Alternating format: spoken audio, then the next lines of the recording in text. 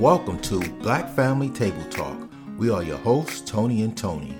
Listen in weekly as we discover ways to build a strong Black family. What are we going to discuss today, Tony?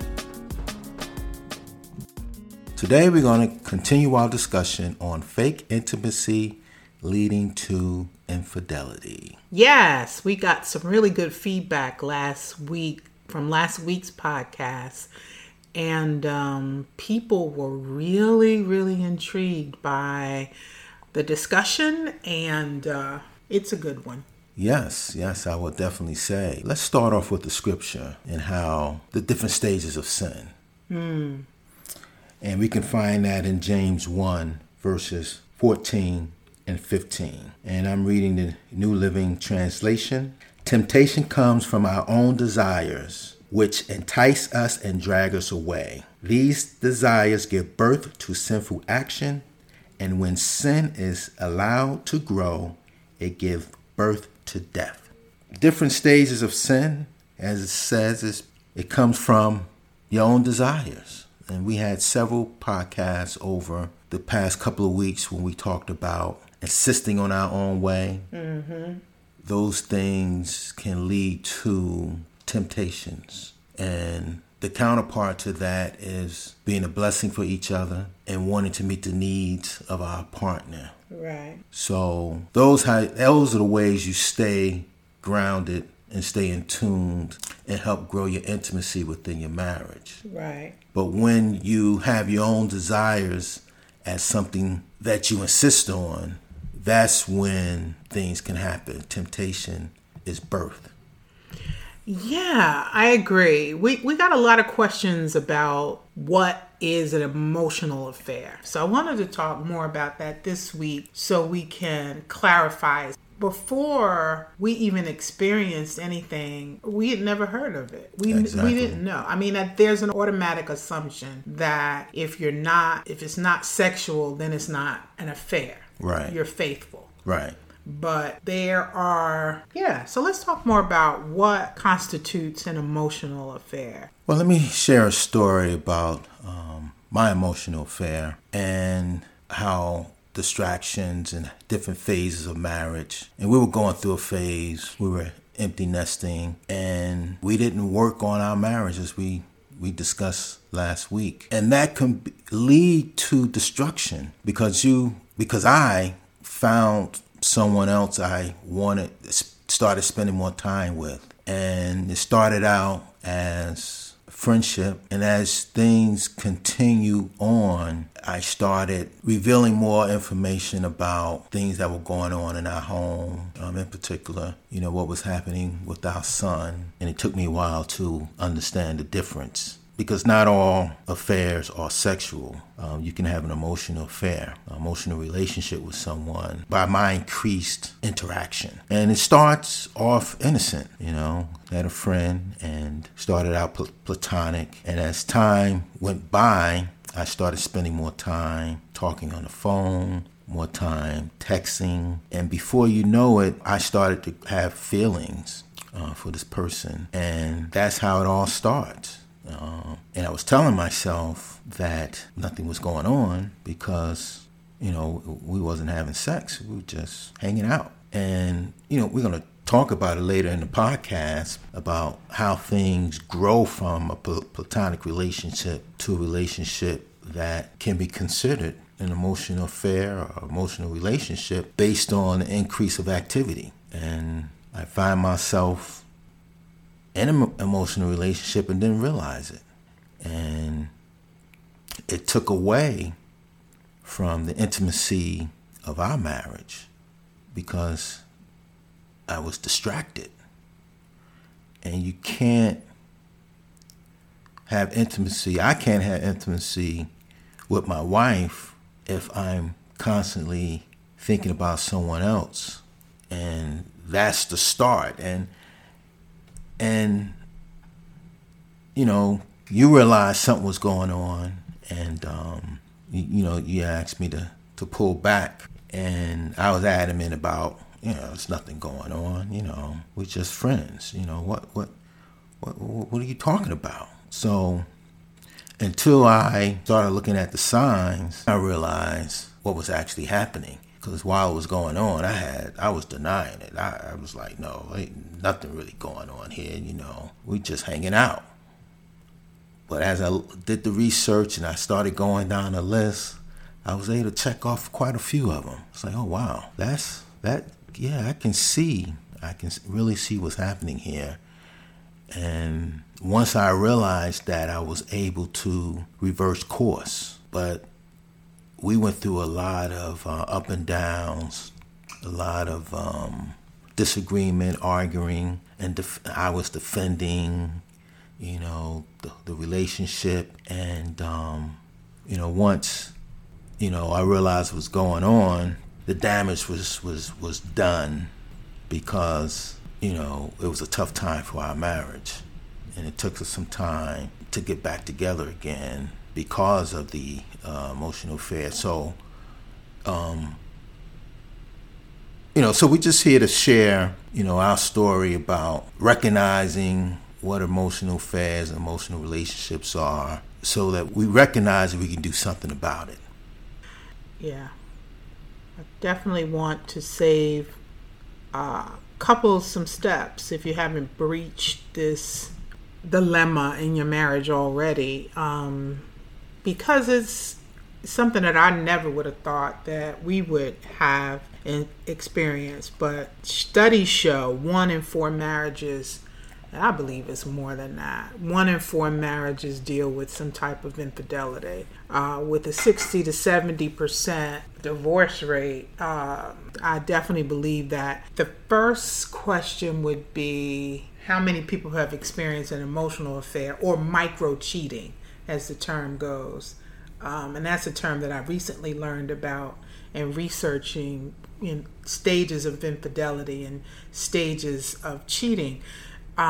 When it was revealed that you were involved in this emotional affair, it was really hard for me to grasp it.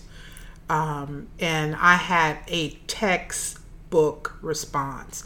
And I was just looking at this article from Dr. Shirley Glass, and she talks about the stages for a cheated partner. So in response to my realizing that this was the situation that I'm in, even though you were denying it, I had to recognize that this was real. And because it's hard to recognize, because you think you're going crazy. Like, am I crazy?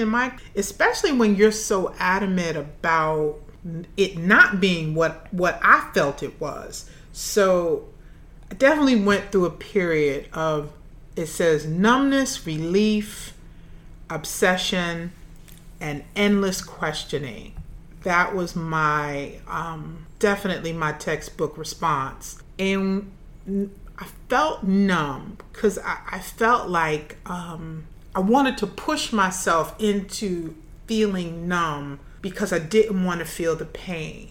And I always say this, as an artist, we are all hypersensitive. It's a gift and a curse. I'm super sensitive to feeling. So I love really hard. I care a lot, and I hurt badly. So I had to press it through.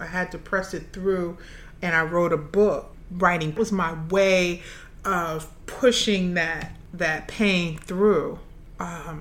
And then the second thing that I experienced was relief. And that might be surprising to people, but I did experience relief because I realized that it wasn't me, that I wasn't crazy. I wasn't going crazy, that it really was true.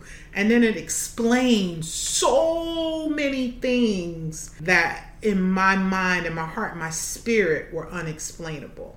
And then the third thing I went through an obsession. And that's when you do the phone thing, going through all phone. And that's when I really realized the extent of it. I spent hours poring over phone records and going through whatever evidence that I could find that pinpointed time frame where things went without explanation. And then finally, questioning. And I think that was the hardest part because I used to be a prosecutor's detective. I have that kind of like that interrogative sense. And you felt as though that my questions were framing, and that was created huge clashes in our communication because of my manner of questioning. And really what it did was it just built the wall even farther between us because there was a deluge of questions that really left both of us exhausted. They say there are two types of betrayed spouses, and they said the one that doesn't want to know anything, they just don't want to know, and then the one who wants to know every single detail.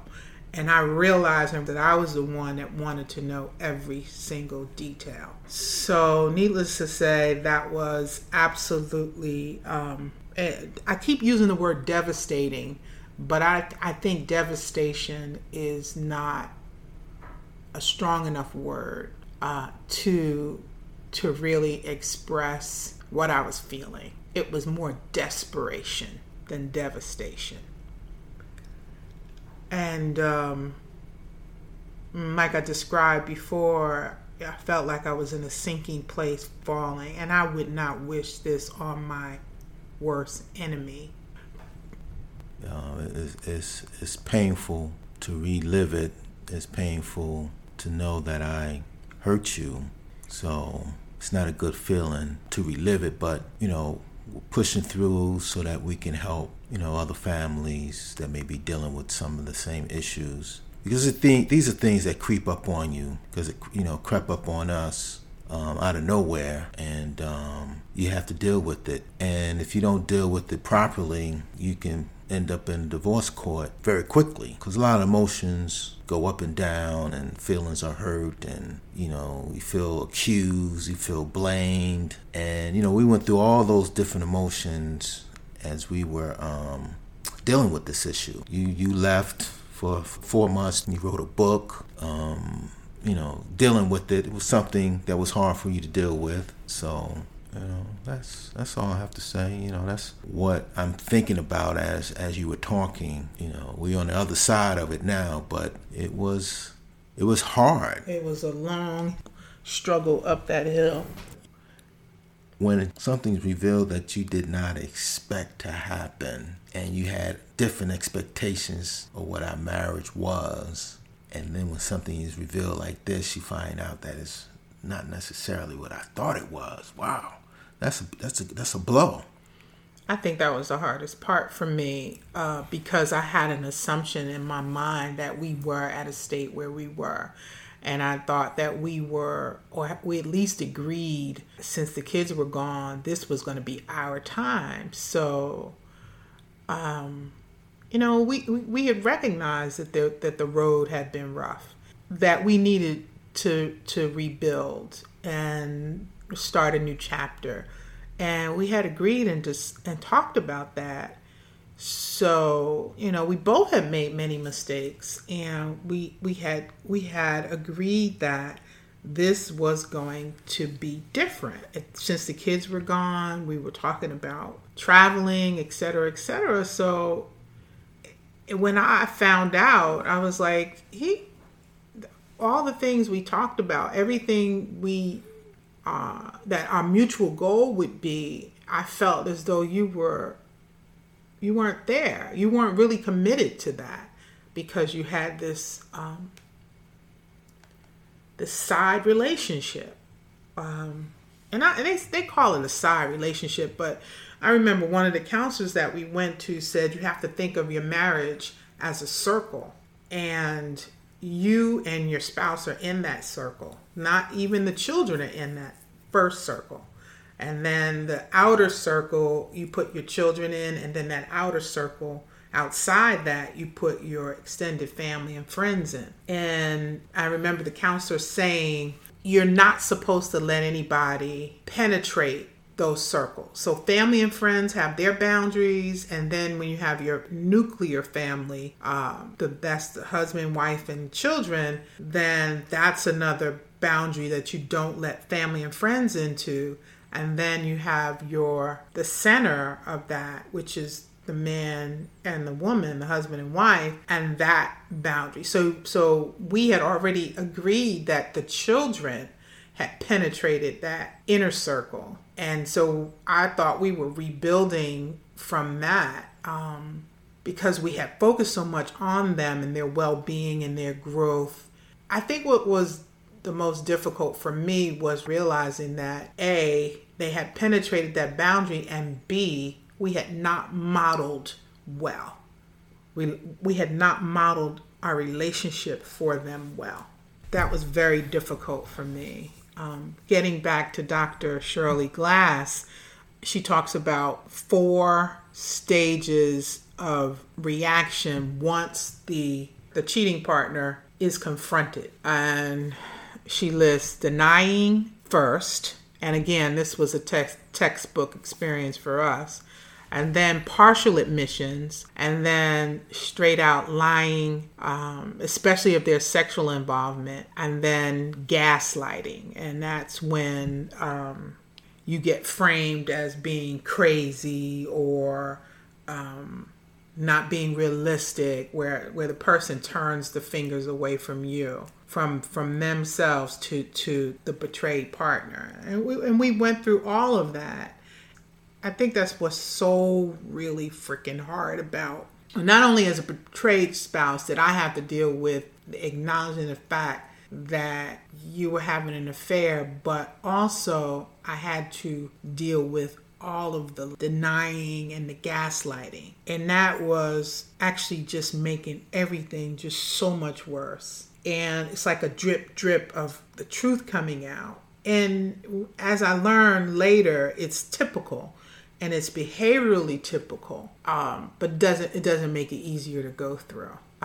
So I'm glad we're able to share our experience going through this, and would definitely recommend that anybody that goes through this or suspects that they may be going through this. Oh, before I get to that, I really want to share that for a woman, it doesn't matter, or for me, it didn't matter whether the affair was emotional or sexual. As a matter of fact, it probably would have been easier for me, and studies show that I'm not alone in this feeling, that the affair had been sexual. Because then that would make me feel that it didn't have anything to do with me. Where I felt inadequate was in recognizing that the affair was emotional.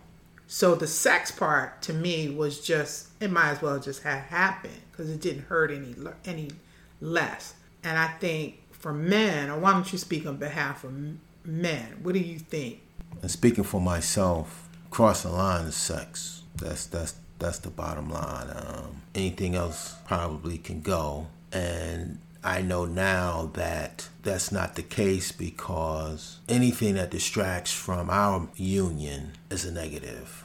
The two emotions can't coexist and have a successful marriage. I think it's important to build your marriage and be becoming as one. It's hard to do if you are emotionally tied up somewhere else. And that's probably my biggest takeaway from this whole experience, that it's important to establish boundaries so that you're aware when things are crossed. I wasn't aware at the time that I was blurring the lines of a platonic relationship over into an emotional relationship. Some of the telltale signs, did some research, and here are 14 things that may be a clue that you may be entering an emotional relationship. Number 1, you can't stop thinking about the person. Number 2, you find yourself comparing the person to your partner. Number 3, the time you spend together is increasing. Number 4, you find yourself sharing intimate details. Number 5, you hide the relationship from your partner. Number 6, you dress up before you see that person. Number 7, intimacy with your partner decreases. Number 8, you share frustration about your partner. Number 9, you really understand each other. Number 10, you start contacting each other outside of friendship hours. Number 11, they give you butterflies. Number 12, it is difficult to concentrate when the other person is around. Number 13, you start having fantasies or dreams. And finally, number 14, you will be upset if the situation were reversed. That's Black Family Table Talk. That's what's up.